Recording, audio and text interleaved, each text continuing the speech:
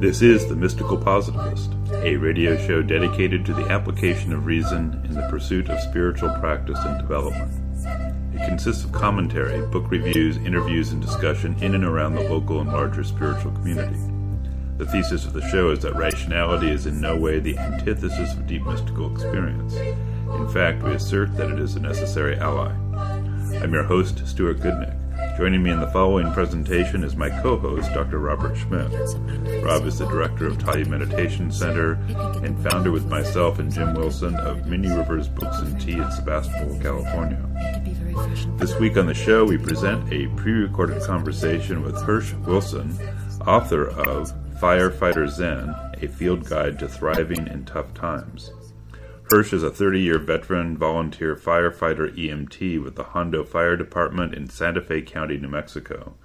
He is also a storyteller, committed to explaining how first responding can change how we see and experience our own lives.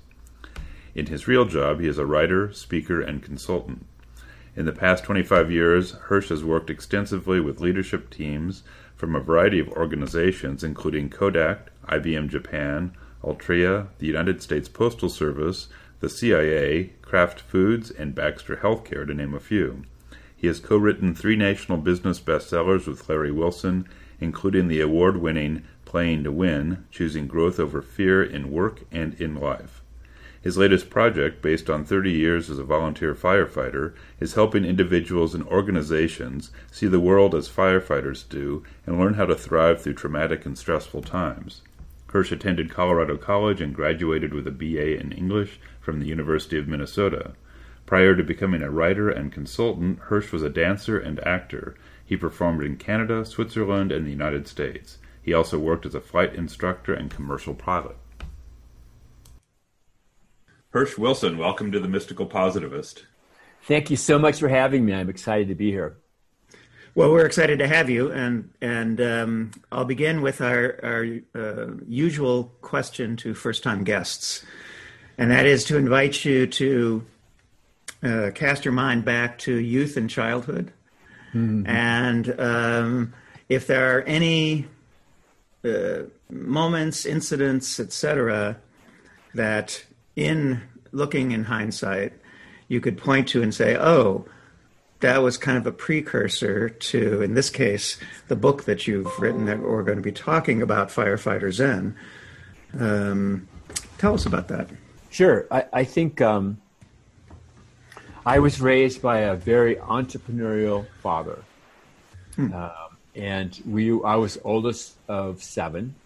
My dad was Catholic and very Catholic at the time. And I remember one of the times we were coming home from a Boy Scout meeting, and we were with another kid in the car, and we dropped him off. And I had won an award, some kind of present or prize from the Boy Scouts. Mm-hmm. And we stopped at my friend's house, and my dad, and he got out of the car. My dad said, "You know what I think you should do? I think you should," it was like a model airplane. And he said, "I think you should give that model airplane to Gary. Because Gary, their family doesn't have a whole lot, and I think that would be the right thing to do." So I did, and of course I was bitter. but that story always stuck with me because my dad was the kind of, not what I would call a modern Catholic, but a Catholic who believed in service and who believed in making a difference in the world. And that lesson stuck with me. I think the other thing that my dad taught me that goes way back is that we're here for a reason, we're here for a purpose, and that you really have got to think more than just having a job, because sometimes sometimes you have to have a job to make money. We're going through that right now where people are losing their jobs. But his belief was always that we're here for a larger purpose. We're here to, and our work should be for a larger purpose.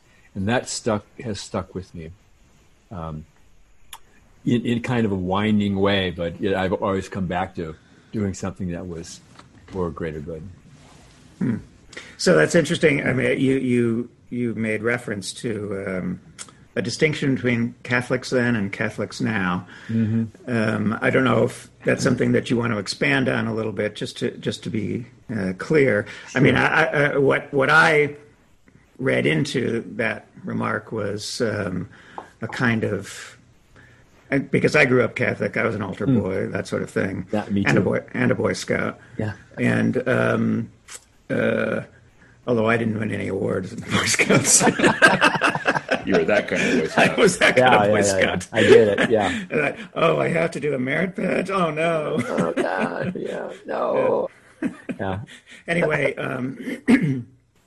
so it seems to me that there has been this sort of an aspect of tribalism that has that seems to be affecting not just Catholicism, but a lot of the Christian religions in America. And I'm wondering if that's what you were referring to, kind of. Yeah, absolutely. I think, and we go through these long cycles of revivalism in this country. And I think I don't know where we are, but one started in the 80s probably. And I think that, to me, the Catholic Church has been captured by a few ideas, and have used those ideas that are mostly fear-based and anger-based, rather than remembering what Christ really taught.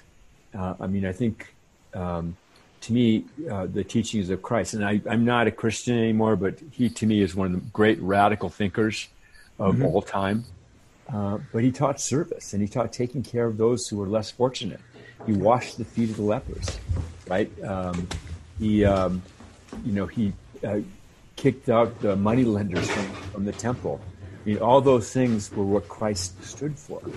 And I think what's really appalling, and this is my personal belief, and whatever, but I think the whole idea of the kind of religion of prosperity just misses the point of what Christ stood for. And yeah, so I'll leave it there. Okay. Don't email me. Well, you can go ahead and email me. I would probably go along with the entirety of what you just offered. Yeah. But the reason it's relevant to our discussion today is that in your book, Firefighter Zen, A Field Guide to Thriving in Tough Times, that ideal of service suffuses the whole book. And you really, how can I put this? It's like in a lot of, we interview a lot of folks on that show, and there are many people who talk about being of service. In many cases, it's service to God, whatever that means to the individual. But the subtitle, A Field Guide, implies that you have practical things to suggest about being of service, and that's one of the features of the book, it seems to me. And Absolutely. Was that always, as you just in the acknowledgments you describe the book being a process? Oh, you're laughing. Okay. Yeah. I guess a process is one way to describe writing a book. There are other words. We'll go with process. Fine. Okay. Well, so maybe you can tell us about the quote unquote process that what was the inspiration for the book, and how did you kind of unpack it to organize it in the way that you did? There's a great story about James Joyce. He was writing Ulysses, and his wife came to him. This is apocryphal, but his wife came to him and said, "Why don't you write something that people will actually read?" and in a very, very, very small, tiny way, I had the same conversation with my wife, who's a firefighter, and I was writing a novel, which I really loved, and I was very deeply involved. But she looked at me one day and said, "Why don't you write something that people will actually be interested in?" She said, "What you ought to do is write about the fire service and being a firefighter, because I think that's a a really compelling story. And I hadn't even thought about that. So that's how it started. And then I think at a larger level, being a firefighter had changed both of our lives and our perspective and our worldview so much that when we stepped back, we knew that there was an important story and an important lessons to be taught. And it's serendipitous that I finished it and it came out in the middle of the pandemic when, the kind of knowledge we talk about is really, really important. Yeah, well, I mean, I have to admit, because I know something about the publishing world, I was thinking of just this point that you mentioned, that you couldn't have known that a field guide to thriving in tough times would emerge. Right. In the toughest times, you could argue that this country has experienced in many generations. Yeah. It's kind of a double-edged sword because I think the message is really important. But how you sell books in a pandemic, no one knows. They keep asking people, what do you think we should do? And people just shrug. It's like, good luck. Yeah. Well, one of the things that struck me about the setup for the book and the stories that you describe about you and your wife getting involved in firefighting is that this was volunteer firefighting.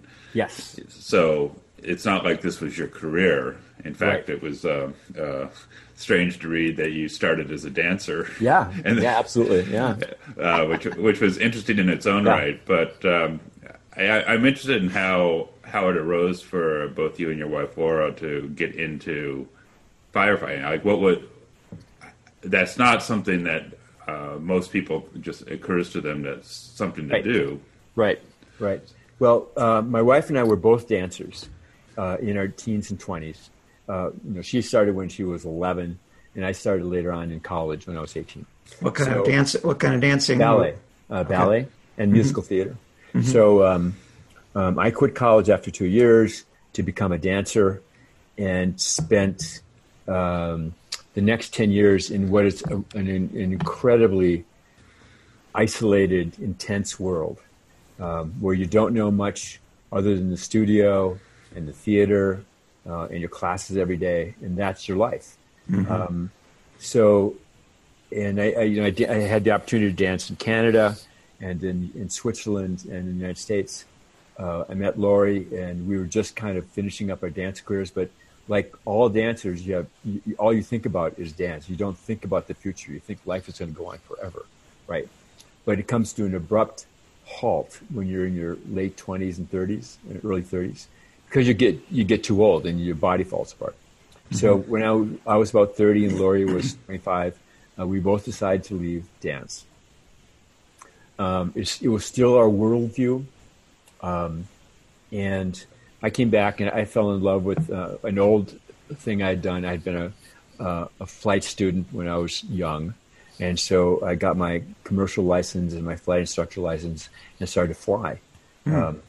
And I did that for 5 or 6 years. And then we moved out to New Mexico for work. We moved to Santa Fe, from Minneapolis to Santa Fe. And Lori went to work for a conference center outside of Santa Fe, about an hour outside of Santa Fe, where she was a customer service person.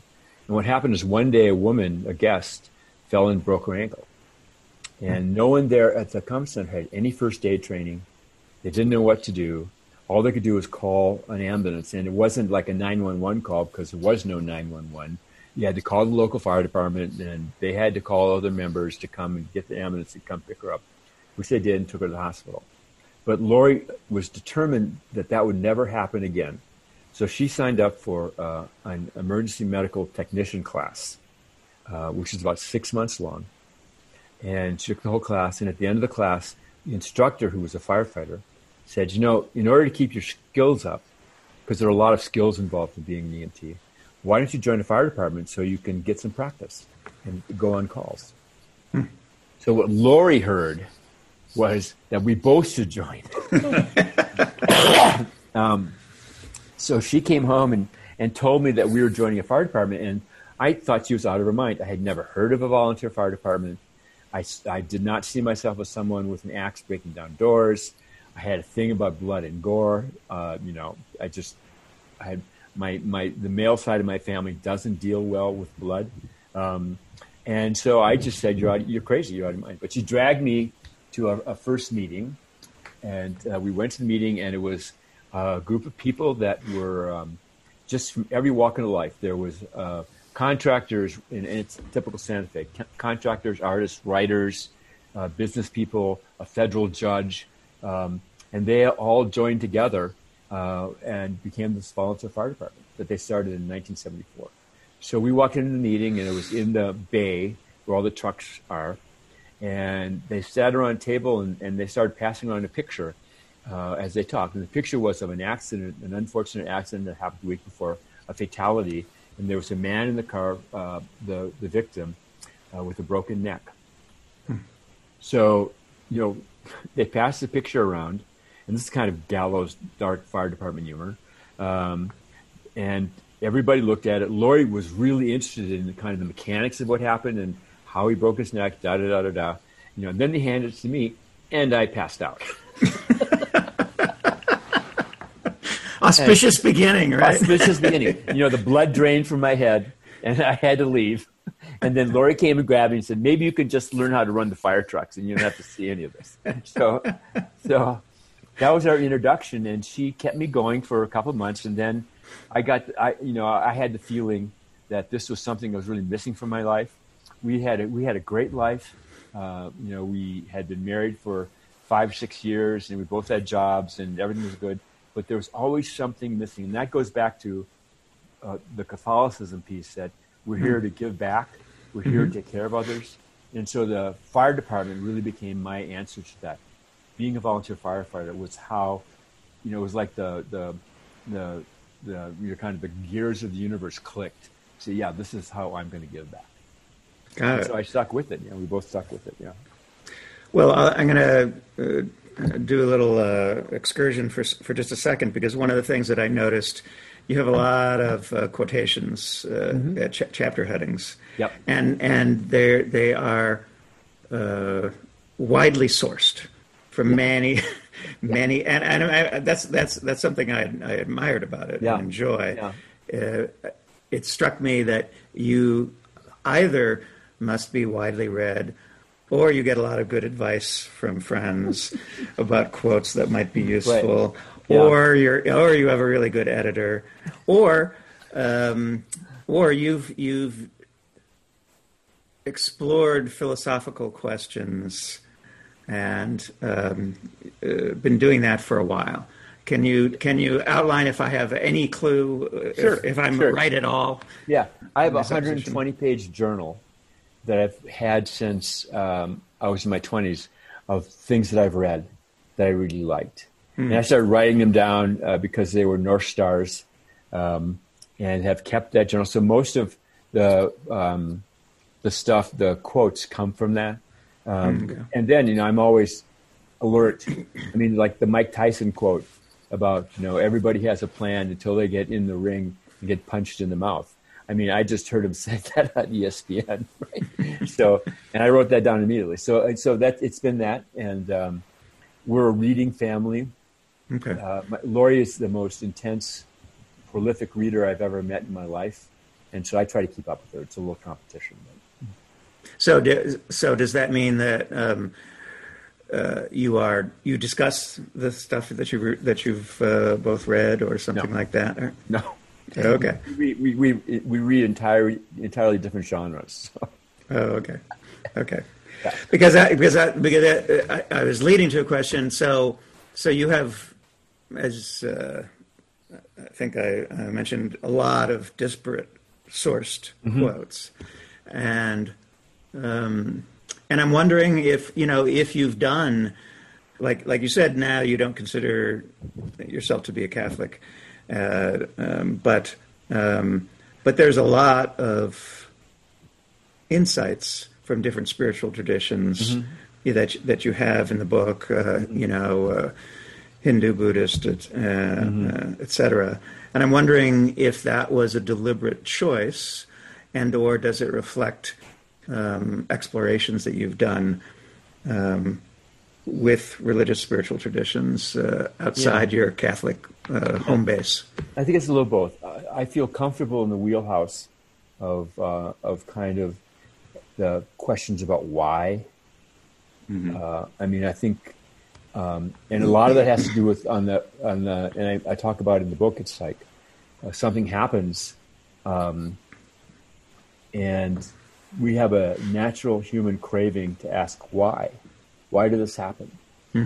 And sometimes it's simple. And one of the examples I gave in the book is a woman, an artist, Julia. She was made jewelry. She left magnifying glass focused on paper on her desk. Right. The sun shines through and caught the paper on fire. And so that, I went to that. We put it out. Not a big deal. So the answer to that question is simply physics. Why did it happen is physics. But sometimes, like after a horrific accident, we had this one accident, and it was this woman who was taught in a Catholic school. She would go to Mexico a couple times a year to bring supplies down to Mexico. I mean, she was an amazing lady, just an amazing lady. And then driving back to Santa Fe, she was in a rollover and killed. And so you ask, well, why did that happen, right? People ask, why did that happen? And I think as a firefighter, you're asked that kind of question constantly. And by people often in emotional distress. Absolutely. And it's not something you're taught in any fire academy, right? That answer, because we skirt those kinds of questions, right? And I think it's a society, we skirt those kind of questions. Yeah. So, but I think it's important to understand the why and why things happen, and to come up with an explanatory for a reason that makes sense to you. So I have dealt with this forever, and I think so. A lot of the spiritual stuff comes from that question. And it sounds like you've done reading in lots of different spiritual traditions, yes, to be able to reference the answers from those traditions. Right. I think one of the first books after a bad accident a long time ago was "Why Do Bad Things Happen to Good People?" Right. Yes, that was really helpful, and it just led to more of an explanation, or not an explanation, but a desire to continually ask the question and look at other traditions for answers. Yeah, you described in, I think the latter part of the book, how you have to deal with, in the process of dealing with a really bad situation where someone loses their life, and you carry that. And you had kind of an intervention, a soft intervention, a breakfast with I think it was the fire chief, Dan. Right? My chief, yeah. And I was struck by his discussion about death, and just the discussion of that. A framework or a way to look at that is that you have situations where people really want to die. And you can do one intervention, and you put off the fact that they're going to die, and you do something else, and you do three things, and it doesn't matter. It's just they seem to be determined to die. And other people, they're the ones for whom your job is to, help them survive, who actually want to survive. Right. And that was that made an impression on me, because it was a very grounded kind of way of just being present to the reality of death. Yeah. One of my the doctors in our local hospital, she's a great doctor, and she walked me through early in my career that some people it's as if they want to die, and there's nothing we can do to help them.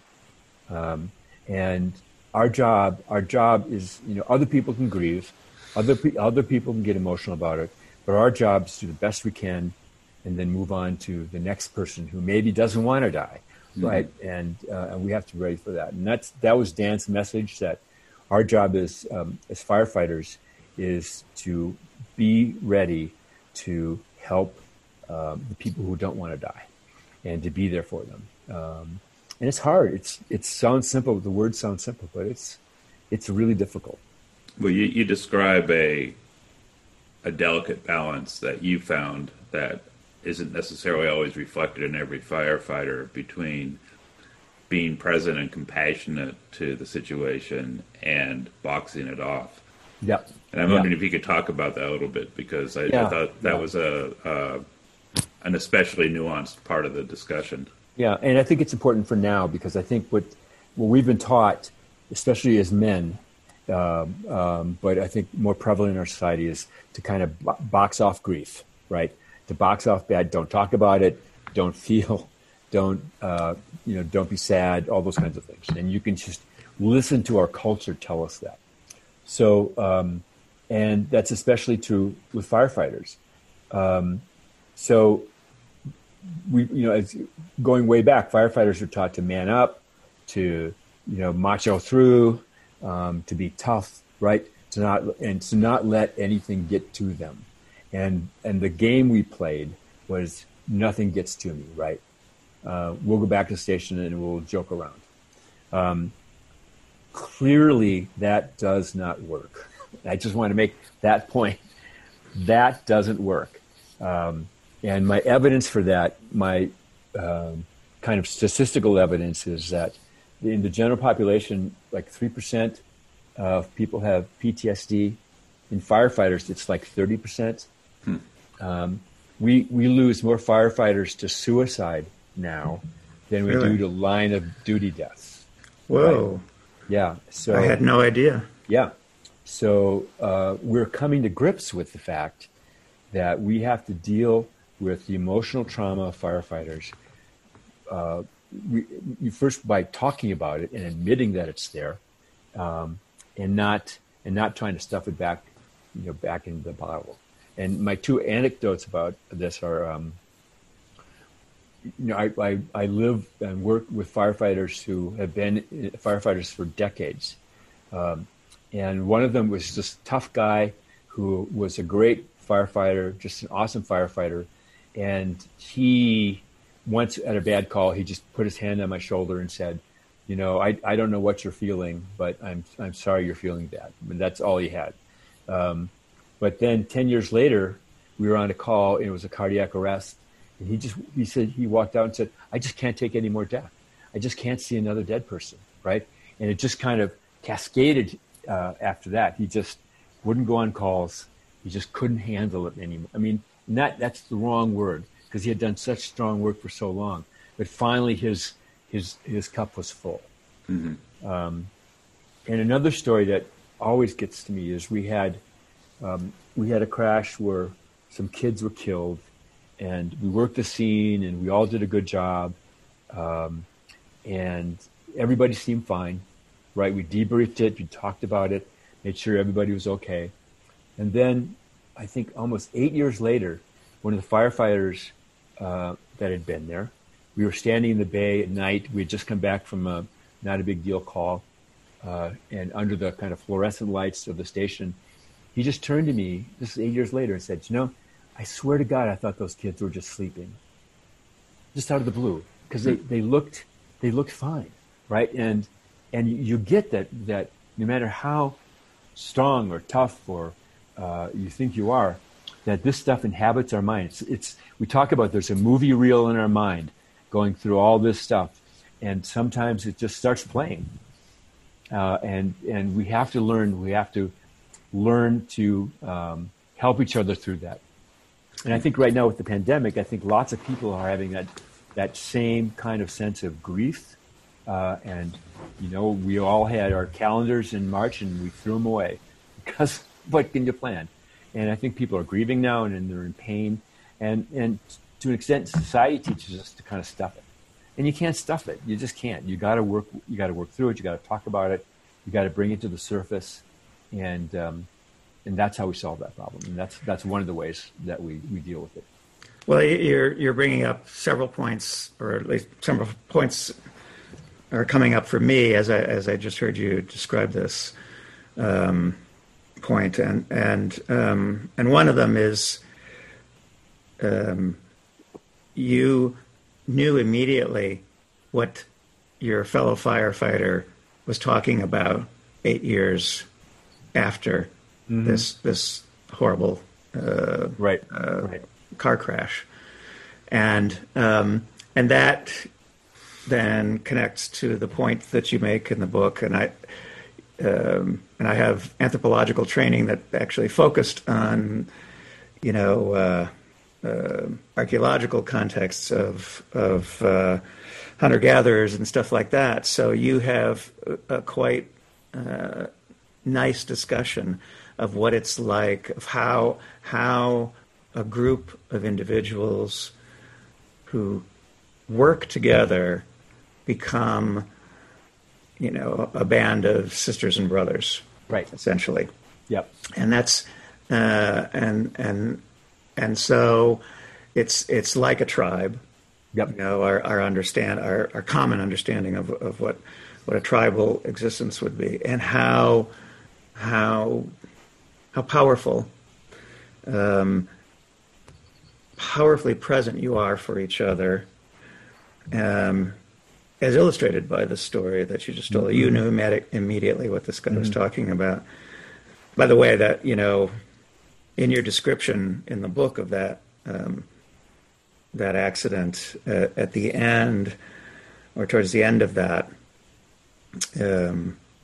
it was my first occasion when reading the book to sort of tear up, because it was the thing about the wanting to treat the bodies of these three teenagers in the backseat of a car as if they were still asleep, right? And be able to tell the parents that, and that was very touching. Yeah, hard to. It was not possible for me to pass it by. Right. Yeah. But what I just heard you saying is that when even though you put things in a box, we're taught to put things in a box, eventually the box opens for no discernible reason, perhaps. Yeah. And absolutely.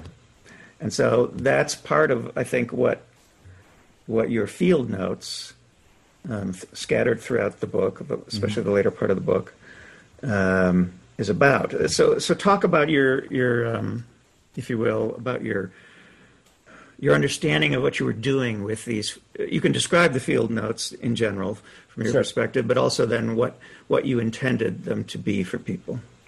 I think as a firefighter, you need to learn some mental discipline. I mean, we're in fire academy in school. We are taught the mechanics. We're taught how to run an engine, how to put out a fire, how to be an EMT, all those kinds of things. Mm-hmm. But what's missing, and what you have to learn on your own, is kind of the mental discipline to handle the work. Mm-hmm. And that is things like, I talk about staying inside the hula hoop, for example. And what that means to us, when you go to a command school, what they do is they put you inside a hula hoop. You're standing on the ground in a hula hoop at a simulated scene, and everybody's yelling. Everybody's yelling at you to come here. You got to do this. This person over here is dying, right? There's a big fire, and you have to learn to stand inside the hula hoop and see the whole scene, see the entire picture before you act. Because if you just dive in, you'll miss something for sure. And you might miss, the example we use is you go to a car accident, there's a car on the road, everybody runs to that car that's all smashed up, and they miss the tire tracks that go off in the snow off the cliff, because you get so instantly involved. So it's those kinds of mental things that we learn as firefighters that extrapolate, kind of carry over to how we can use them in life. And when something bad happens, when something, I mean, it can be as simple as when your boss at the end of the day says, "I need to talk to you," right? Before you leave the office. It's like taking a minute to stay inside the hula hoop, not panic, right? Not go crazy, but to kind of think rationally through what it might be about and not make stuff up. So it's that kind of stuff that firefighters learn and that we can use. You mentioned the the self-talk and the importance of another piece of discipline here. Oh yeah, that resonates with some of the outcomes described in meditation practices. That being able to be present to and aware of self-talk and not jump into it or not get lost in it seems like another level of staying in the hula hoop. It's just that the hula hoop in this case is inside one's skull. Right. So I think you think about it, is that we have a narration going on in our brain constantly, telling us what's happening, why it's happening, right? It's not based in reality at all, right? It's just this constant narration voice. And it is often, it's very security-based, it's very fear-based, right? We used to teach that the first thing that, because we've been humans for 2.5 million years or whatever, but the first thing we think about is, can I eat it or is it going to eat me? And that's at top of mind, and it still is. I mean, that's how our brains work. It's probably more sophisticated now, but I think the first thing is to be able to recognize the fact that we're narrating our life, and it's not rational. And second, to be able to intervene, which is the hardest part, to intervene on that and to be able to kind of judge things from a more rational point of view than just kind of our subjective point of view. And so the tool we use is called Stop, Challenge, and Choose. And this, I have to say, comes from Dr. Maxie Maltzby, who was a mentor of mine and a really well-regarded psychiatrist and worked in the field of rational behavioral therapy. But Stop, Challenge, and Choose is like, anytime you feel something negative, stop, right? Just stop, breathe. And then it's challenge your thinking. And the example in the office is a great thing. My boss just asked to see me at the end of the day. Well, the first thing you're going to think about, he's going to fire me, right? I'm about to be fired. Well, and then the voice goes, because it never stops there. If I'm fired, I'm going to not have a job. I'm going to have to go home and tell my husband or my wife that I've been fired. Oh my God, she's going to, or he's going to divorce me. I'm going to end up on the street and I'm going to die. And that just happens, right? And so our first thing is to stop, challenge the irrational narrative that's going on in our heads, right? What is the voice telling you? And then choose a more rational narrative, right? What's realistic? What's the worst that could happen? What's the best that could happen? And what's most realistic? And to kind of use that kind of intervention all the time.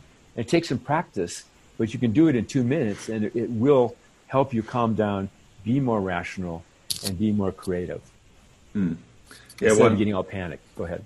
Well, one thing that I learned from my own spiritual teacher was this idea that the self-talk, which he affectionately called the android, will typically shut down when there's stress. And I'm interested in your perspective on that, because there's a number of stories in the book about when the firefighter gets incredibly focused, there's a problem that has to be solved, and he's so focused that in some cases, some people don't even realize they're working on someone that they know in an emergency situation. Yeah. That was striking. Yeah, that called up to me that adage that, in a way, stress helps to shut down that mind for doing the work. And in some ways, you don't even have to have training for that. That just happens. That we're kind of wired that way. And then the challenge, of course, is that when the stress subsides, then if you don't have any sort of discipline around what that mind does, then the repercussions are the things that you were just talking about earlier. But I'm interested in just your perspective on how you function in the stress of the situation, and because it seems like you get into a different place than the ordinary human mind finds itself most of the time. Yeah, we talk about it as we turn the switch on, And that is when we're going to a scene we know is bad, where we become incredibly focused. And a lot of it has to do with adrenaline. And I call it saint adrenaline, because it does an enormous amount of good things, but it's a double-edged sword. So adrenaline makes us very focused. Everything is very black and white, right? You can do things when you're adrenalized that you can't do normally. And I remember once, and I don't even remember, I had to be told what happened, but we had a burning car, fully involved, a girl chopped underneath the car, and three of us lifted the car off her. But I don't remember that happening, and I had to be told by the paramedic, who said, "Oh my God, look what you guys did." But we were so focused and in the moment that it's like we had no memory of it. So adrenaline does that. It helps us stay very, very focused on what we have to do. The bad side of adrenaline is that there's an after effect, and it produces stress hormones. It causes you not to sleep. It causes you to be irritable, and you can't. And some people get addicted to adrenaline. Like it's like epinephrine. I mean, just go for it. And some people get they always have to be living an adrenalized life, and that can end badly. Well, yeah, but it also seems, in addition to all that, it seems to me that your point about being in the hula hoop, which is the metaphor for being able to stop and pay attention to the entire context, as opposed to whatever object of attention you might focus on in the adrenalized state. And that's obviously crucial as well. Yeah. I think there are two parts. The incident commander, who's in charge of the whole thing, right? And like we're in charge of our lives, right? That person, he or she has to be calm, cannot be adrenalized, have to see the whole picture, right? But when you're given an assignment as a firefighter, like you got that patient, or I need you to take that side of the house, that's a time to be highly focused and adrenalized. And know that commander has got your back, right? And we usually have a safety officer at every scene who's going to make sure you're doing things safely. But your job is really to make an attack or work on a patient. Yeah, no, it's so. But this whole discussion, it seems to me, is completely relatable to so many spiritual practices from many different spiritual traditions, and that's one of the things that I appreciated. And further, this point about really being super practical, about seeing what's actually present. And not your projection about what might be present, and how and miss the as you said a moment ago, the tire tracks off the cliff or something like that. Right, it's really important. So, but that struck me as one of the things I wasn't necessarily expecting from the book was how, especially in the first third or first half of the book, you really have a focused. You keep returning to this point about how there's a set of facts, and the crucial thing is to be able to see those facts, acknowledge what actions they will guide you to do to be of service, and that's a little different. That feels a little different, although it's not. You could argue that the Dhammapada, the Buddha's short little collection of aphorisms, makes some similar points, but it's still not a common thing you see in self-help books or something like that these days. Do you have any comment to make about? It's clearly part of this firefighter not just training, but self-training as you're describing it. Yeah, here's an example. When we're dispatched to a call, we've learned not to trust what the dispatcher says. Because I've been to and it's not the dispatcher's fault. Right. Because they're getting information from a panicked person, right? Yes. And so we've learned to keep our eyes open and see what's in front of us, rather than depend on saying what the dispatcher says is the truth. We were dispatched to a cardiac arrest, and we got there, and the guy was breathing, and he was actually talking to us. So two of us kind of settled down, and then a paramedic came roaring through the door, saying, my patient, and he was just ready to run a code, right? And there was no code, because he went in with that kind of, with blinders on, saying, this is what we were told, and it wasn't. So we learned to be skeptical, we learned to be fact-based, we learned to try and observe what's going on. The way I think about that is, the way we work, our brains work, is we are masters at making stuff up. we have degrees from MSU, making stuff up university, right? Okay. And what we make up for most people is close enough to reality so we can muddle through, right? But whether you take it from a physics point of view, or a perception point of view, or a belief point of view, we are not seeing reality. We don't grasp reality. And I think the best way to do this is try to have someone explain time to you, right? What time is. And you find out we are just clueless about what reality really is. So what does that mean? It means that in order to really thrive in the world, we have to do arduous work at trying to see what's really so in our own lives and around us. Because our brains are designed to make stuff up, to generalize, and to move on. And part of the problems with the caste system we have in this country is that we just generalize. We just assume as soon as we start thinking about groups of people, we're making stuff up, right? It's not based in reality. It's not based in fact. We're making stuff up. But that's how our brain is designed, right? Our brain is not designed as a rational, truth-telling organism or organ. It is designed to get us through life as quickly as possible and safely as possible. So controlling that and understanding that and having the self-discipline every day to ask yourself, what am I making up? What am I making up here? Is really, really important.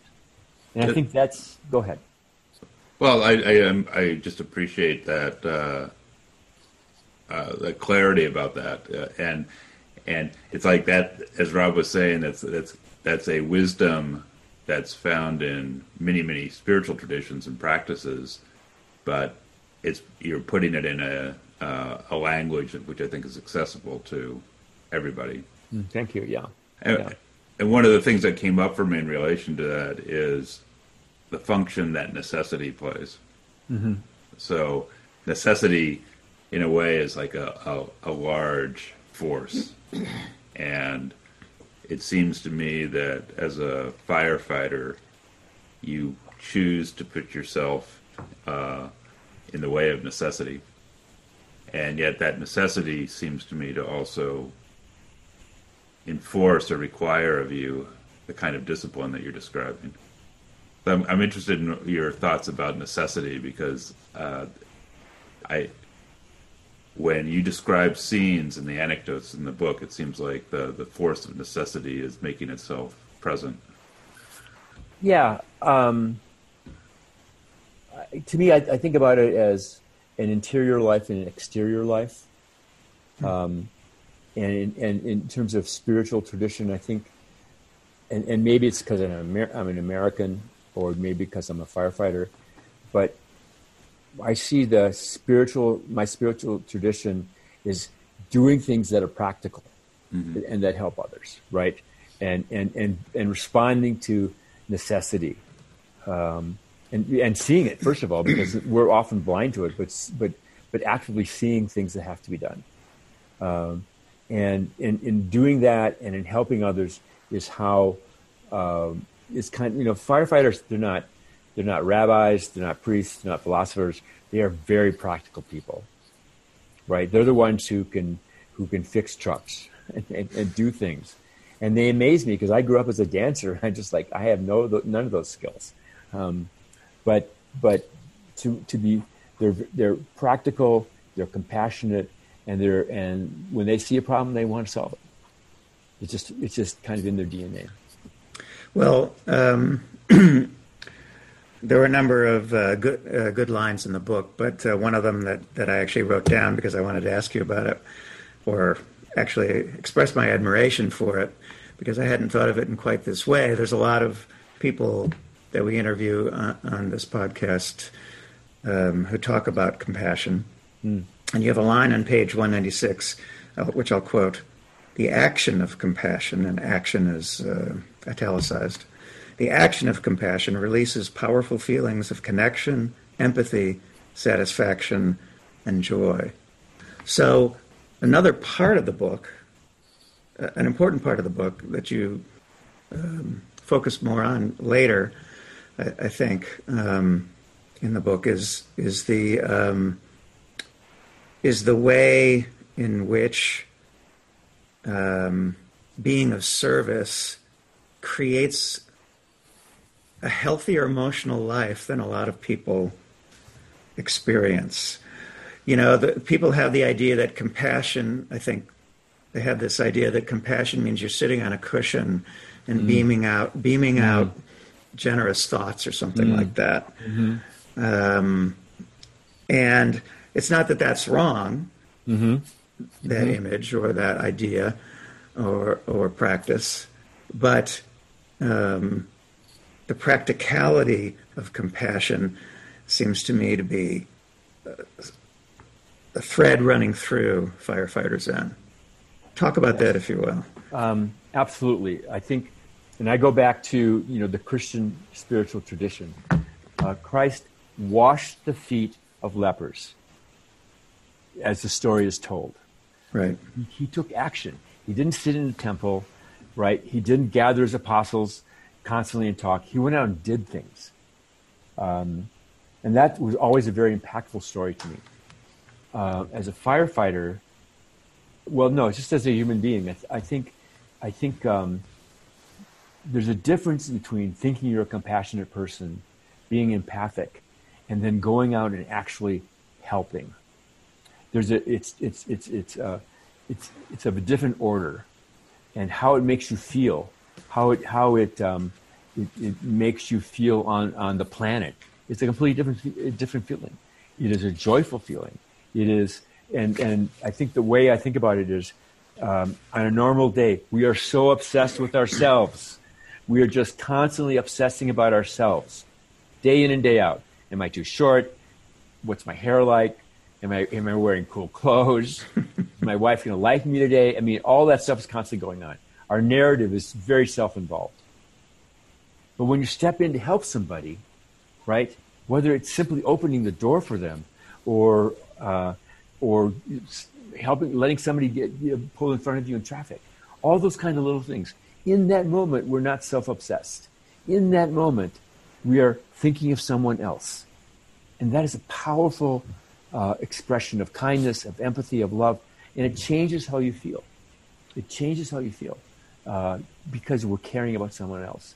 And I think it's probably the most powerful emotion as human beings we can experience, is that when we make the shift from me to we, when we make that shift from it's all about me to I'm here to help somebody else. And I think, unfortunately, we live in a highly self-absorbed society.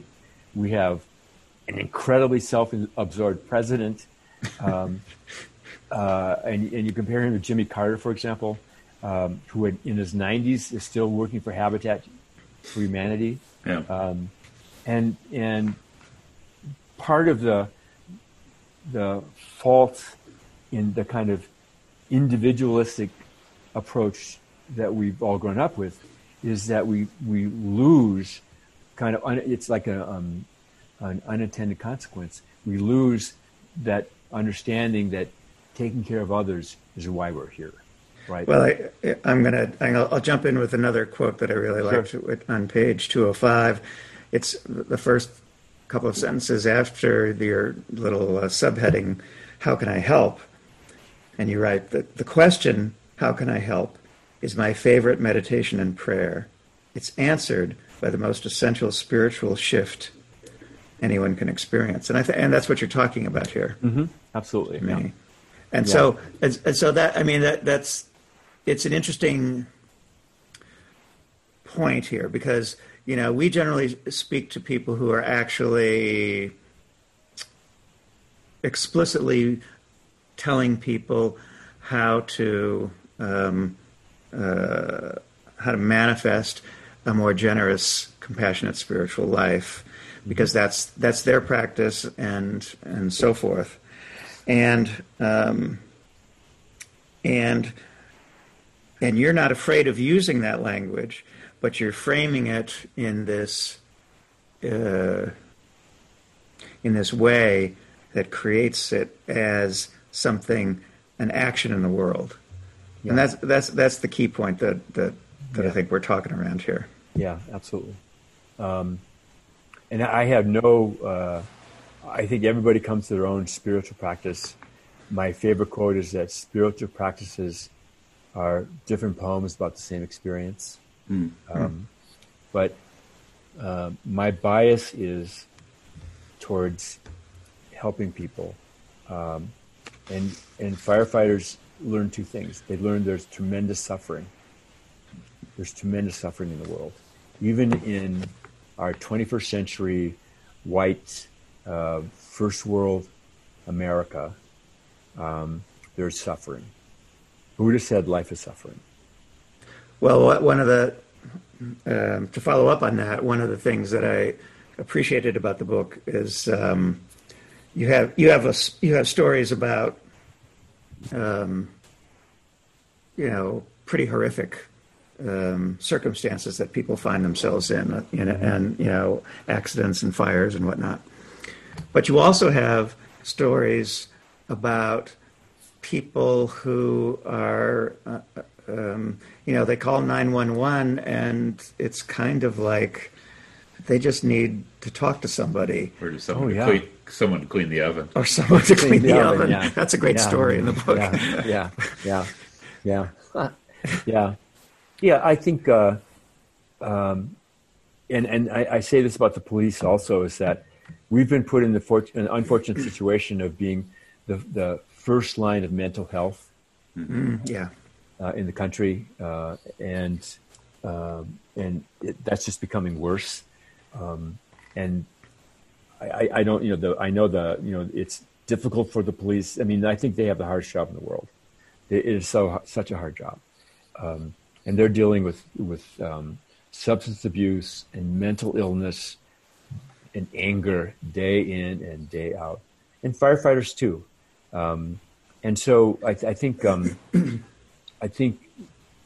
dealing with being there and being kind and being helpful is still our job. Not being judgmental, understanding that people are in pain, and that usually behind anger is fear and pain. And going into the world with that knowledge really is again kind of an example of taking action in the world in terms of spiritual practice. And I think if more of us thought of our lives outside of kind of the internal practice, but our lives being a spiritual practice in how we act in the world, it'd be a much more interesting and compassionate place. Well, you also draw a distinction that I think may be helpful in framing this between happiness and joy. And, I think we sometimes confuse the pursuit of happiness with the attainment of joy. And maybe you could talk about that distinction a little bit. Yeah, absolutely. I think we're trained as Americans, training is the right word, that happiness is a function of material wealth, material possessions, of getting a degree, great job, great house.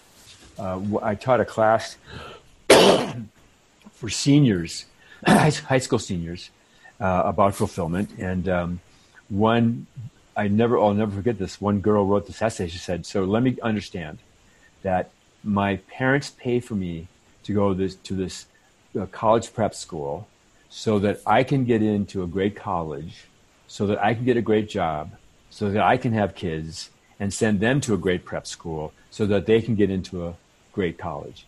What is the point?" Right?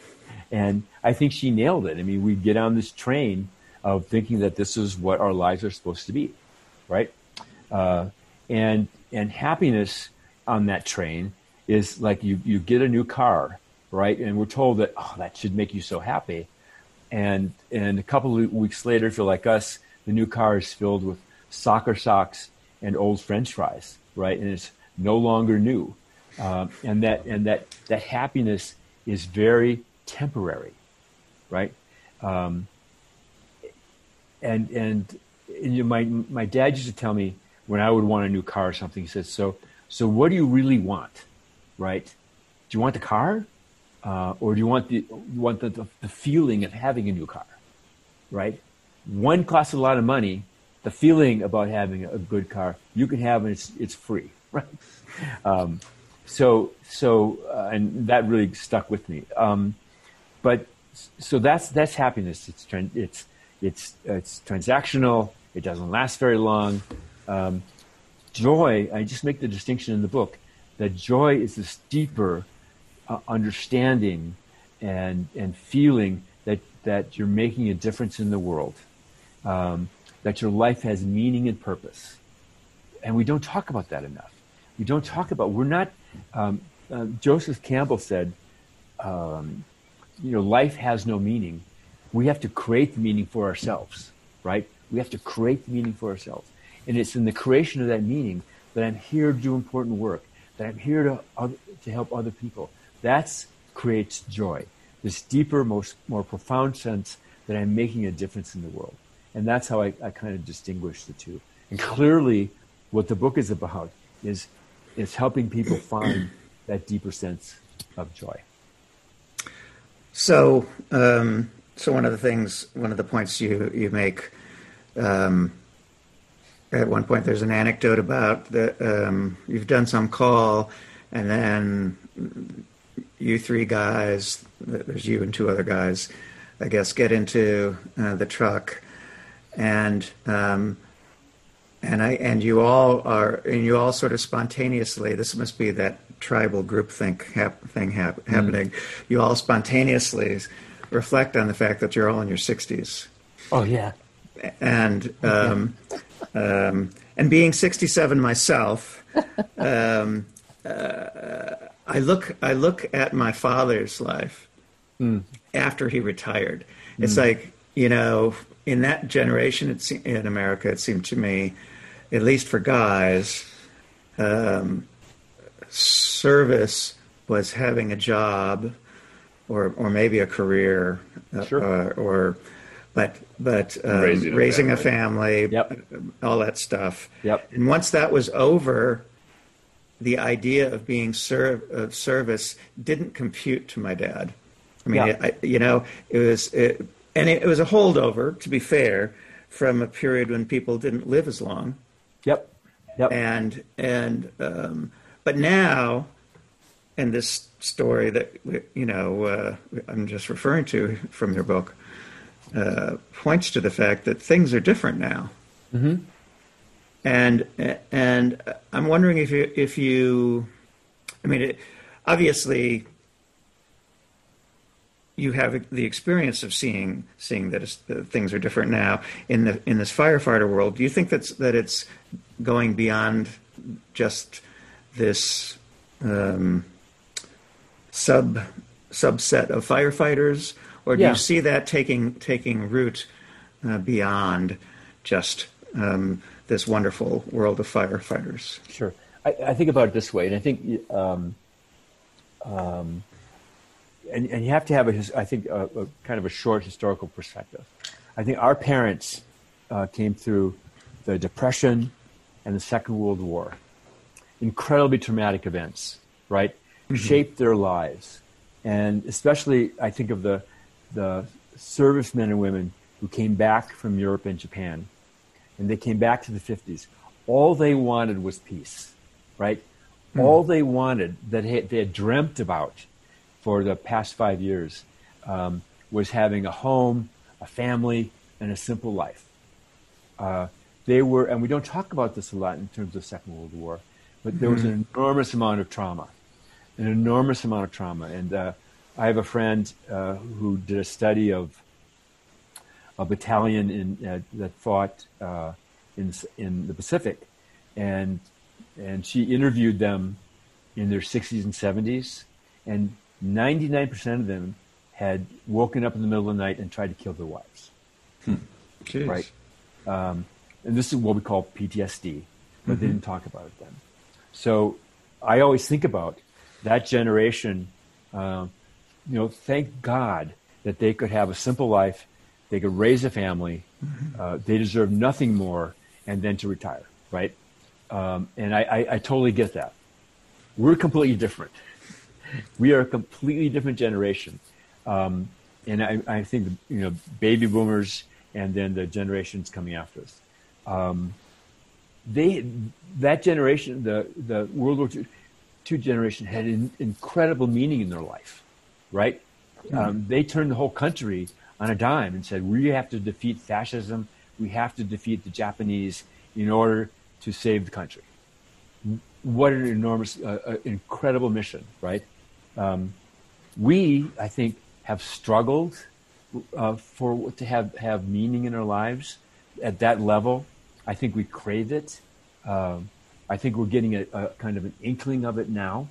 But so it's a little different for us. I think as individuals, we're kind of realizing that the hole in our lives, the existential hole in our lives, sometimes is that we don't have meaning. We don't have that big cause, right? Obviously, you're generalizing when you talk about generational differences, because there's a lot of people with enormous cause in their lives right now. But a lot of us are going like, is this what my life is about? Right? Is this it? And what's missing is that sense of meaning, that sense of purpose that other generations have had. I want to ask you a little bit more about that, because this is topical to both the current political and social situation. And I noticed this in California. There's this kind of tendency for people who are on the kind of a far left side and progressive and sort of holistic to get into conspiracy theories. And the conspiracy theories start to warp around to being the same theories that the people on the right have. I know. and it feels to me like a root cause of this is exactly what you're describing, which is when people don't have meaning, then that mind wants to fill in the space. Absolutely. And a conspiracy theory is just that. It's a way to give a as-if sense of meaning, because Sure. I now have the secret, or I create a cause where a cause doesn't exist. Right. Yeah, I think that's true. I think there's two reasons. There's that desire for meaning, and there's the desire for explanation, right? And I think right now, if you think about just the amount of information that comes flooding at us, right? That's disconnected, that makes no sense. I mean, I think people want to have it make sense, and of course it doesn't make sense. What in life does make sense? It's just absurd.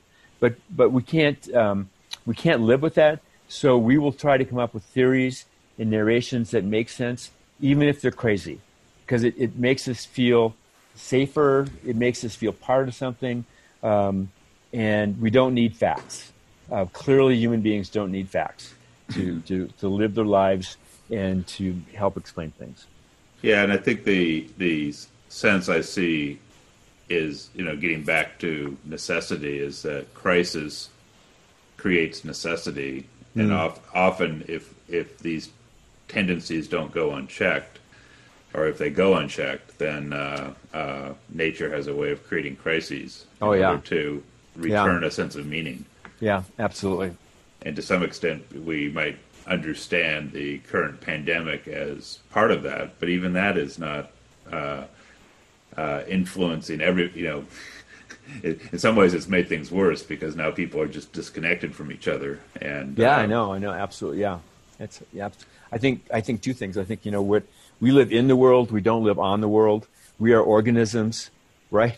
We are affected by we're biological organisms, and we are affected by everything on the planet. It's one system, and we forget that at our peril, and we're forgetting it now. And I think the other thing is that we're designed to be community animals. We're designed to be in tribes. That's how our brains work. That's how we evolved, and we forget that at our peril.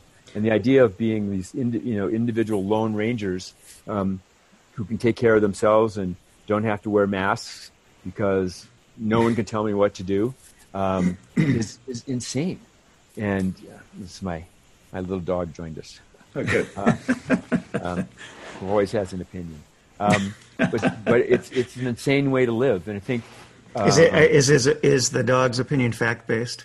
It is absolutely. Dogs are absolutely fact-based. I want to eat. I want to walk. I want to. Well, I appreciate you bringing this point up. I mean, I couldn't agree with you more about the individualism ideology and its overextension and the consequences of that for as you say, the pandemic, but for many other areas of life. Mm-hmm. But you also, in the book, mentioned social media, and to me, this is a really interesting area. So it's like I find some aspects of social media help me stay in touch with people who were my tribe once, like from grad school, that sort of thing.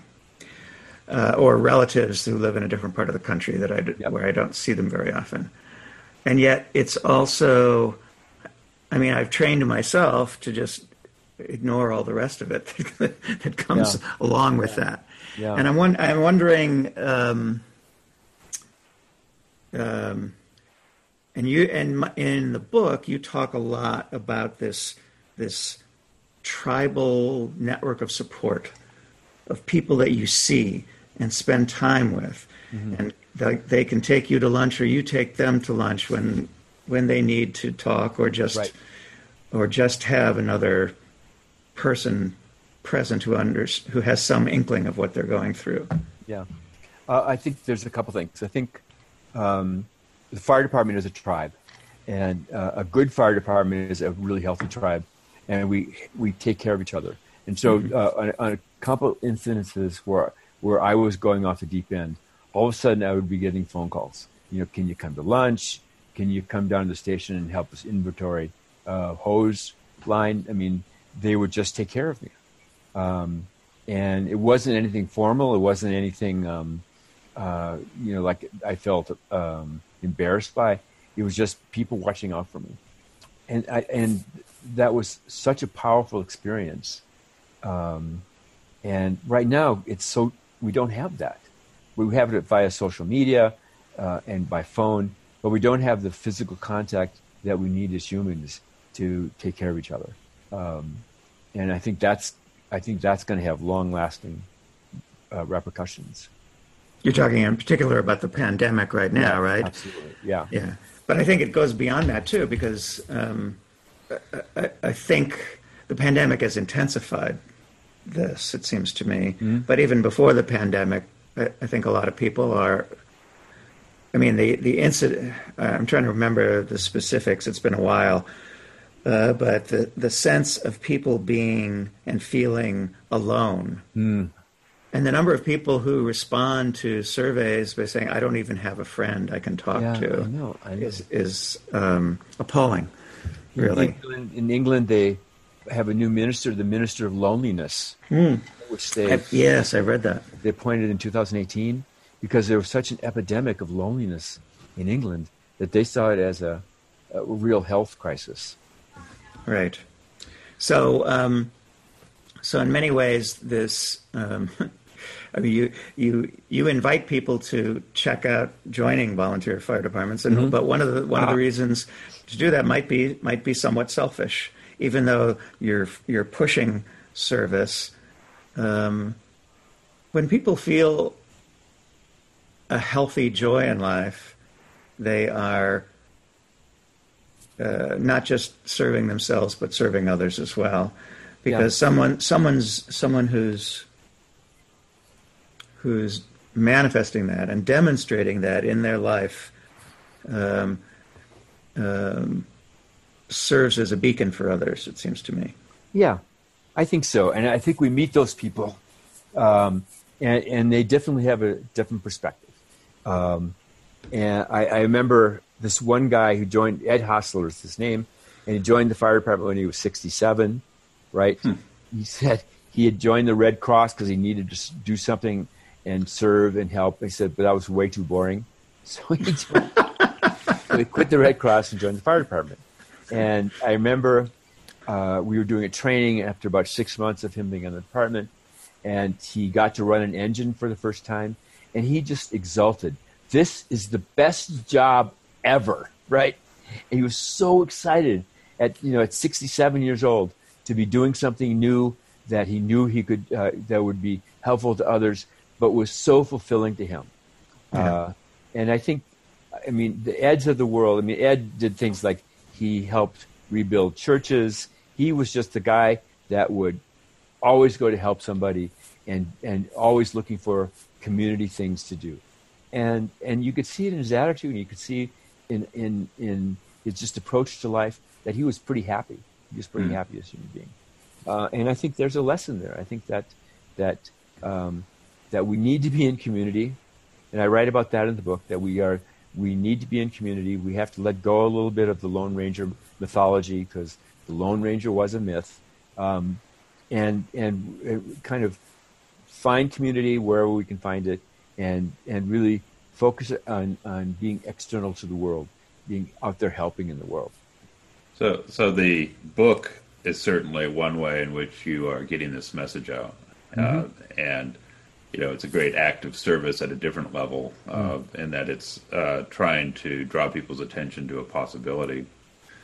I'm interested in your diagnosis today. Like, how do we move the needle on this awareness in our society? Because we have several generations that are moving through this kind of existential crisis, and there are forms of moving through it as either to be in denial, to be in polarized la-la land, or just to turn their backs and focus on the happiness problem. Yeah, I think, and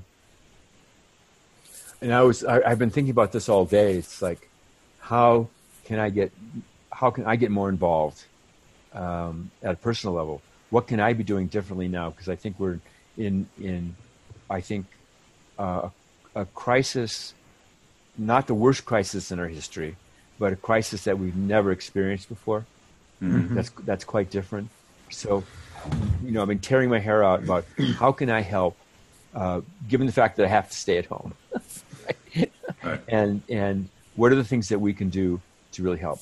I think my sense is that a lot of people are in that same boat, that want to help but don't know how to help, that want to get involved but don't know how to get involved. You can't go out and march. But so how do we do that? So I think that's an open question. And again, I think I talk about it a little bit in the book, that it's like grieving. It's like everybody has their own way they grieve. There is no one way. There is no path. Everybody's path is different. And I think part of the response, part of the reaction to what we're going through now is a grieving process. I think people know that we're not going back to the way it was. You never do, because life just goes forward. So we're not going back to January of 2020. It's going to be different. And I think people are grieving that, and they don't know how to act. They don't know how to respond to that yet. We haven't come together yet to figure out how to go forward. Yeah, I mean, it's also kind of exacerbated now like we were describing before we started recording, in Northern California, on top of a pandemic, now we have really extreme wildfires that are becoming the new normal. Yeah. Every year there's a crisis where people have to be prepared to evacuate their homes, and places that have seemed to have the stability for decades suddenly are literally up in flames. And and there's that, and then there's the economic uncertainty, and so we have all of these elements that we can't hold on to. Everything's changing, and again, I kind of go back to the message in your book that there's something else that we can focus on. And I think if I were to distill it down, it's that idea of focusing on service, and the lived body reality of service transforms our relationship to our lives. I think that's well said. Absolutely. I think that the thing you learn, and Albert Camus, of all people, talked about this in The Plague, his novel, which I'm just going to reread, because I just like to punish myself. But you're reading it in the French, the original. Right. It's amazing the things you had to read. You read it in French class in college, and you have no idea what it was about. I have no clue. But it's like a plague comes and changes the lives of everybody, like we're going through now. But the fact is, on an individual level, that's how life is. Mm-hmm. That's how life is. You don't get through life without tragedy. You don't get through life without grief. It's just not possible. And they don't teach you in school that this is going to be so. They don't teach anything important in school, right? If you think about it. And these are the things we need to know so that we're ready for it. We're ready for the fact that our plans don't work. We're ready for the fact that there's going to be tremendous change in our lives, that we're going to be heartbroken, that our parents are going to die, and that we'll get through that. None of us, we're not taught that. And those are the things that we should be taught. I mean, I think in tribal societies, you were taught that kind of stuff. But in our Western industrial world, it doesn't fit into the fact that what we're training people to do is to work in factories, right? Yeah. And to be on time and to listen to the boss in the front of the classroom. And I think the important stuff about life we're not taught. And that's something we need to change. Yeah, I mean, I see some of the wisdom from spiritual traditions, even if you extract it from bigger questions, offers so many approaches. Just like we were talking about, how do you learn to stay in the hula hoop? How do you right. learn to manage self-talk? All of these things are, there are ways to address those. I mean, when we talk to people who are involved in programs that introduce meditation into schools, they can actually see that the stress levels for people go down. The performance goes up, and it's like it offers a tool for how do you respond to these times. Yep, absolutely. Well, I want to change the tone of the conversation for just a moment here, because your Chapter 5 title is Cowboy Kicked by Dead Cow. and so I'd like you to speak about humor here for a moment. I've been thinking about that today. I think humor is the antidote to grief. And it's the antidote to the dark universe we kind of live in. And in the fire service, we are known for having a dark sense of humor as a shield against what we experience every day. And it's a sense of humor that we don't share except amongst the people in the department, right? Because it's very dark and it can be very offensive. But it's how we survive, how we mentally survive. So and there's this great paper written by Margaret Hagelin who talks about kind of the 6 keys to helping prevent stress and prevent PTSD. And one of her third point is being optimistic and having a sense of humor as vital to who we are, and how we can manage to not just survive but to kind of thrive. So what I did in the chapter was, firefighters don't necessarily have to be funny, because what we see every day is just ridiculous and absurd. And so what I tried to talk about was that depending on how we look at life, right, if we kind of concede the absurdity and the funniness that's out there all the time, every day, and we can incorporate that into kind of our view of the world, it'll help us stay out more optimistic and help us have a little more enjoyment, even when things are really dark. And I don't think I'm one of those people who, no matter how dark things are, I've always been able to find something humorous. And sometimes I don't share it, but I'm certainly looking for those kinds of situations. Well, that makes sense. And also it seems to me that you have another chapter title, Be Kind. And my own experience is that I can be kind when I have a sense of balance about and larger context of my life, which a sense of humor helps promote. Yeah, absolutely. Yeah. So that's important. Well, I'm okay. So I'm on this theme about your very evocative chapter titles, and so your last. So the book is divided into 5 parts, and each part has like 4 or 5 or whatever chapters in it. Mm-hmm. So your final part 5 has these chapter titles: Be Brave, Be Kind, Be Useful, Belong, Be Tough, and then finally, The Blue Hazed Prairie, which is, of course, your reference to a Carl Sandburg poem. Right. Can you talk a little bit about that? Because it was, I think, a very, not just the poem you quote, but it was your poetic sort of pulling together of many threads skillfully at the end of the book. So talk about The Blue Hazed Prairie and how that's relevant to what we've been talking about in this conversation today.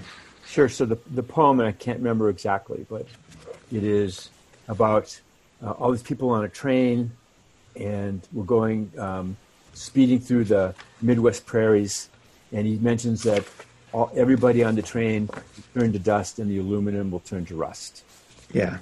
So yeah, right. I mean, I can quote it here. Oh, sure, great. Because I am riding on a limited express, one of the cracked trains of the nation, hurtling across the prairie into blue haze and dark air. Go 15 all-steel coaches holding 1,000 people. And then in parenthesis, all the coaches shall be scrap and rust, and all the men and women laughing in the diners and sleepers shall pass to ashes. Close parenthesis. I ask a man in the smoker where he's going, and he answers, Omaha.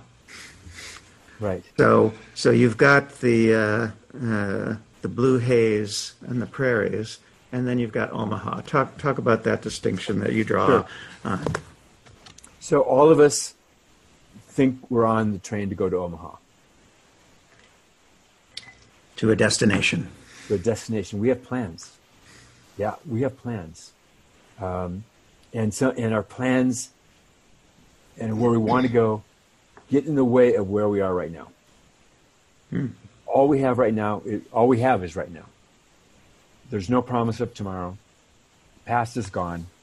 All we have is this. And that's a very, very important mindfulness concept that we need to grasp, that all we have is the now. So it struck me, and I think the poem is about the folly of thinking that we're going to Omaha. And that's the most important thing. And what I always thought about that, the first thing when I first read it, is that what I want to do is press my face against the glass and just take in the blue haze prairie, to just be in the moment of seeing, and the words, the blue haze prairie, just capture for me the beauty of the now, of what right now is.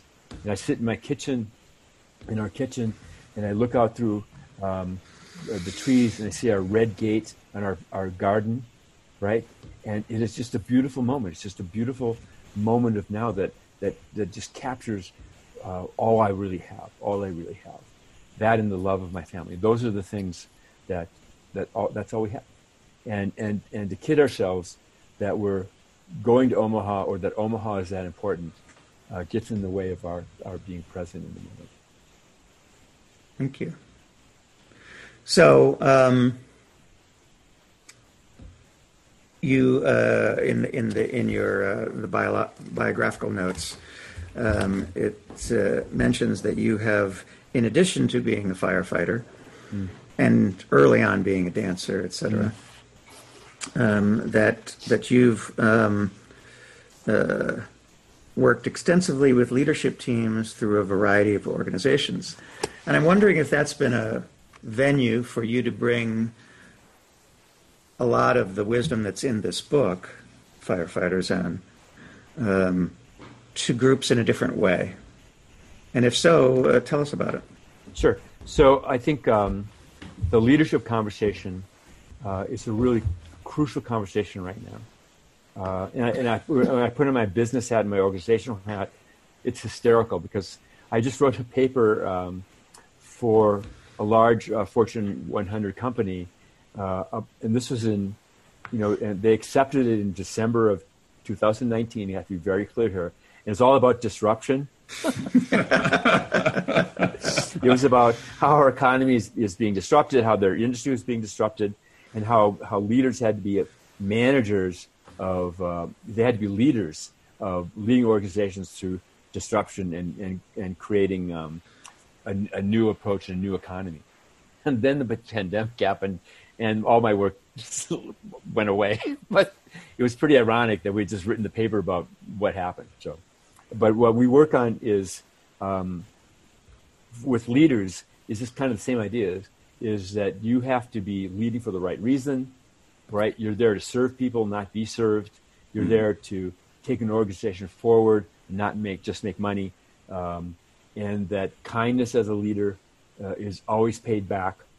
And kind of our concept of being the tough boss who keeps his door closed and never talks to people but shouts out orders is a ridiculous way to lead a group of people. Because we talk about there's no such thing as an organization. There's no such thing, right, except in the minds of lawyers and accountants. What any organization is just a group of people. It's no matter how large it is. And to lead, to be a good leader, it's about understanding people, understanding how to motivate people, understanding how to take care and help people. And you look at some of the best leaders today; those are that's who they are. And so that's the kind of stuff we teach and work with. Mm-hmm. Yeah, it's interesting that in some cases, businesses are a context in which these ideas can come to the fore. Yeah, it's funny to see. I work in a corporate environment for a large manufacturing corporation, a multinational, and they among other things, there's a big focus on safety. For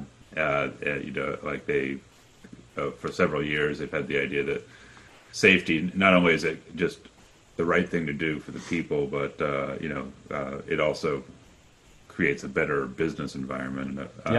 But as a result of that focus, when the COVID came along, the organization was able to stay in business, but use safety as the basis for getting people to really be attentive to what was going on and be safe and have protocols in place to deal with. Yeah. And I've been impressed by that because it's it's like very good behavior. The kind of behavior that you'd like to see in society was being promoted in this corporate context. Yeah. And the same focus is on things like the virtues that we're describing. Wisdom, compassion, and nothing's ever perfect in the business world because obviously there's a constraint. Well, nothing's ever perfect in any world. It's like life, because if you don't eat, then you die, and that's true. That's true in business. Yeah. And yet, while you're eating, you can also be kind. You can Absolutely. be wise. Right. Yeah. And I see that message getting through in some contexts. And I guess I don't, going back to our earlier conversation, I'm just really interested in how does that message get out in other contexts? How do people in the ranks of social media start to be more present to what's happening, as you say? Yeah. I saw my problem with social media is when the pandemic happened, I became addicted to social media. Yeah. And it was really bad. And my daughter and my wife finally had to take my phone away. It was just like, I need to know now what's happening. I don't want to miss anything. Right. Fortunately, I've gotten better. But I saw a good post today that really talked about how we should do social media. And it was things like, be kind, be fair, check your sources, right? All those kinds of simple things. So I think there's a way to approach social media in a much more intelligent, honest, and rational way. And all we can really do is say, what am I going to do differently? How am I going to act differently? And then project that into how we appear on social media, which apparently is our stage right now. Yeah, and that's the challenge is some of the ways of being that you're describing can be taught. Mm-hmm. We know that from wisdom traditions of all kinds. We also know that from what you describe in your experience in the firefighting world. Mm-hmm. These things can be taught. Yep. But how do we promote the teaching of that? Yeah. Because go ahead. No, go please. I was going to say it starts with me. It starts how I show up in the world, mm-hmm. And to kind of reinforce that kind of behavior. I mean, one of the things I've learned is that one of the ways we can help is that people often are so insecure about who they are or what their positions are or whether they're creative that just kind words, even if something they write, for example, which I work in a lot, isn't great, you still can be kind about it.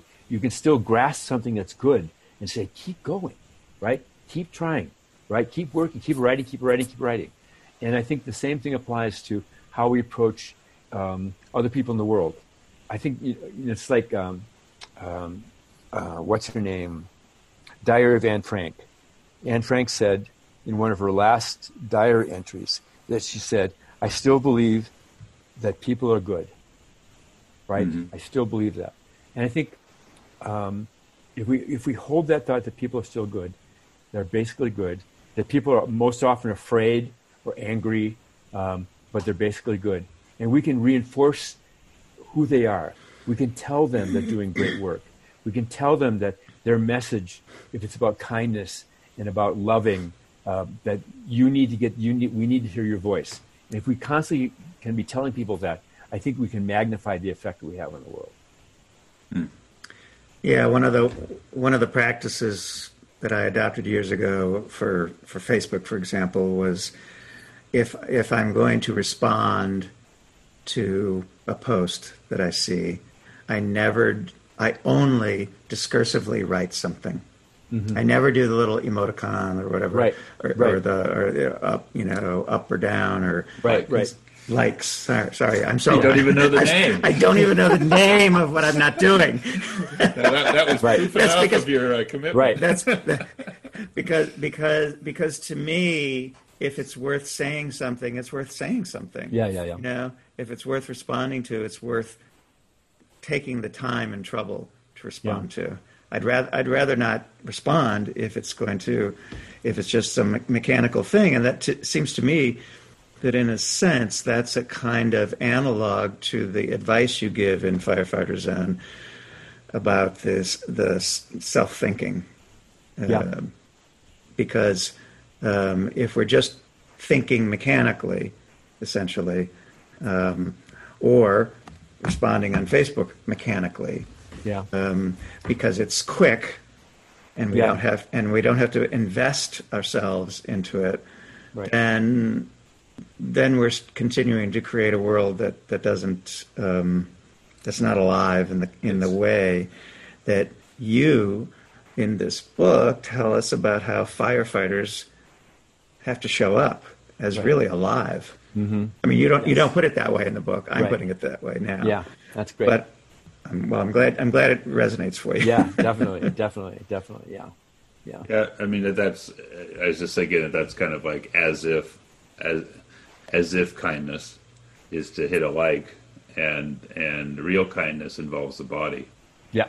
So like one of the story in that chapter that on kindness that struck me is that you're walking out of some building with a friend or a colleague, and there's a homeless guy drunk in the middle of a parking lot, and and I think of myself in that situation. Usually a rationalization comes up, or I think about something else, or I turn my attention away. Not my problem. And this guy you're with walks over, kind of wakes the guy up and says, hey friend, it's not safe for you to go to sleep right here. Right. The guy kind of shambles up and walks off to another place. Right. And yet that was such a beautiful example of kindness. But what made it so powerful was it was body to body. Yeah. And I think that's the challenge we face right now in the being sheltered in place is our bodies need to be with other bodies. Absolutely. Absolutely. And you described that so beautifully in the many acts of heroism and friendship and camaraderie in the book. I do want to ask, we're starting to approach the end of our time together, but one of the things I wanted to ask is that you make a great case for being a volunteer firefighter.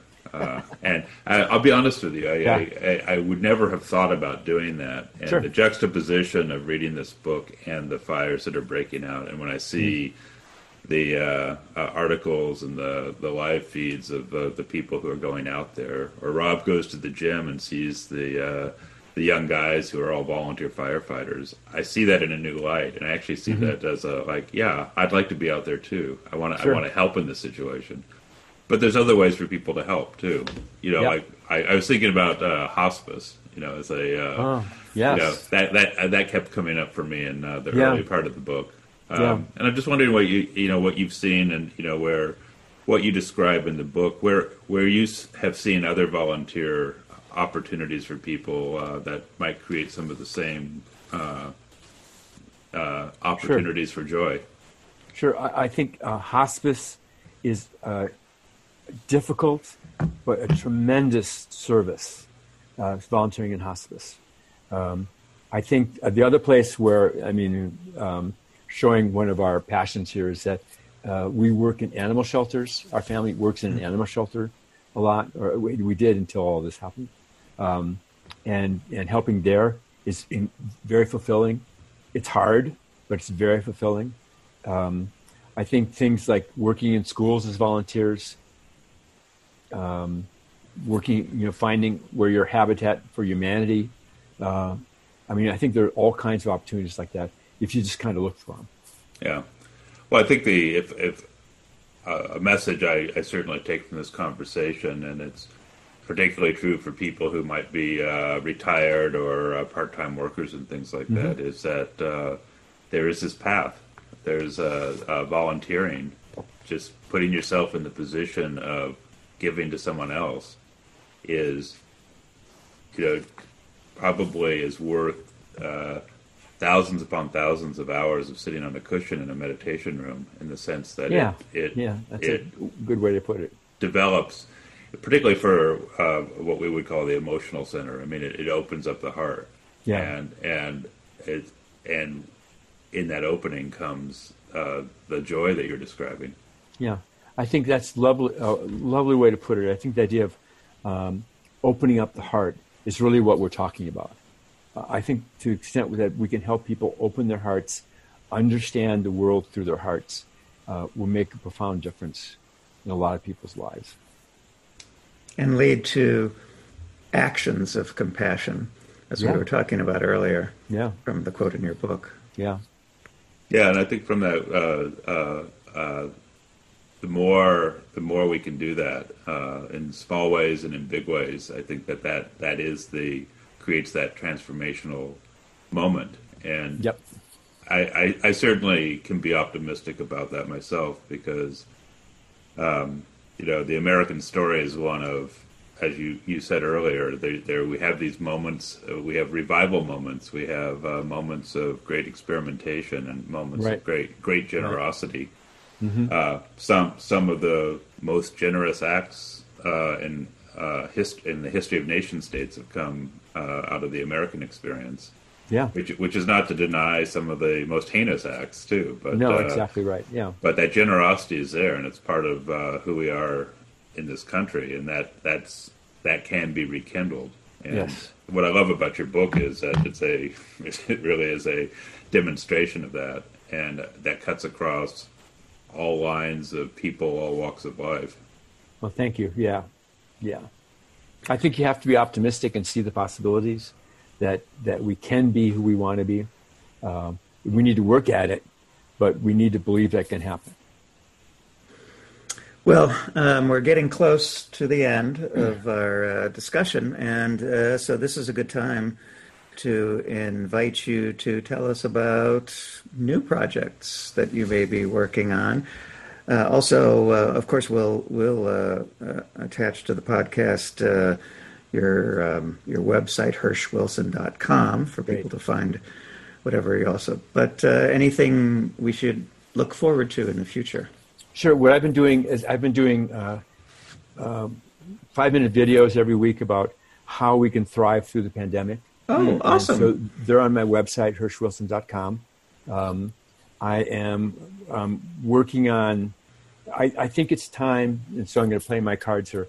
I think it's time to be very involved politically right now. Mm-hmm. And I think everybody tries to come from not wanting to get into politics, but, or like never talk about politics and religion. I think we're past that now. I think we have to be politically involved. So I think what I want to also start doing is just writing politically for the next couple of months. So those are the two things I'm focused on. I'm working on a novel, but I'm going to push that off for a while and focus on these tasks. Well, the thing I'll say about politics is that you demonstrate in the book that it's possible to be present to what is. And the most powerful political writing to me, I think, is one that is positive, points a direction, acknowledges what is, but doesn't make people wrong. Yeah, I know. Exactly right. And we need more. We absolutely need more voices like that. And the effectiveness of what you wrote, particularly the powerful anecdotes which open up someone's heart as you read them, is transformative. And the more that you can get that out there, the better for us all. Thank you so much. Yeah, that's the plan. Well, Awesome. We really appreciate you taking the time with us. It was a great discussion. Thank you so much for having me. Oh, it's our pleasure. I really, really liked the Firefighter Zen. I'll just say it's not just profound in some very helpful ways, but it's a great read. Yeah. I mean, it's really it's a page turner. Yeah, it's a page turner, and Thank you. Sometimes in our show we get very heady abstruse stuff. and into all sorts of technical detail on spiritual matters, and it's really refreshing just to have a demonstration of the lived experience of the wisdom of the ages, in the body, in the world, in the moment. Thank you. Thank you again. We look forward to further conversations. Absolutely, Yes. anytime. You have been listening to The Mystical Positivist. This is your host, Stuart Goodnick. This week on the show, we featured a pre-recorded conversation with Hirsch Wilson, author of Firefighter Zen, A Field Guide to Thriving in Tough Times. Hirsch is a 30-year veteran volunteer firefighter EMT with the Hondo Fire Department in Santa Fe County, New Mexico. He is also a storyteller committed to explaining how first responding can change how we see and experience our own lives. Thank you for joining us once again for The Mystical Positivist. Podcasts of all our shows can be found at www.mysticalpositivist.blogspot.com, as well as commentary and discussion of topics of interest to the show. Also, please send comments and feedback to mysticalpositivist@gmail.com, and join us again next Saturday.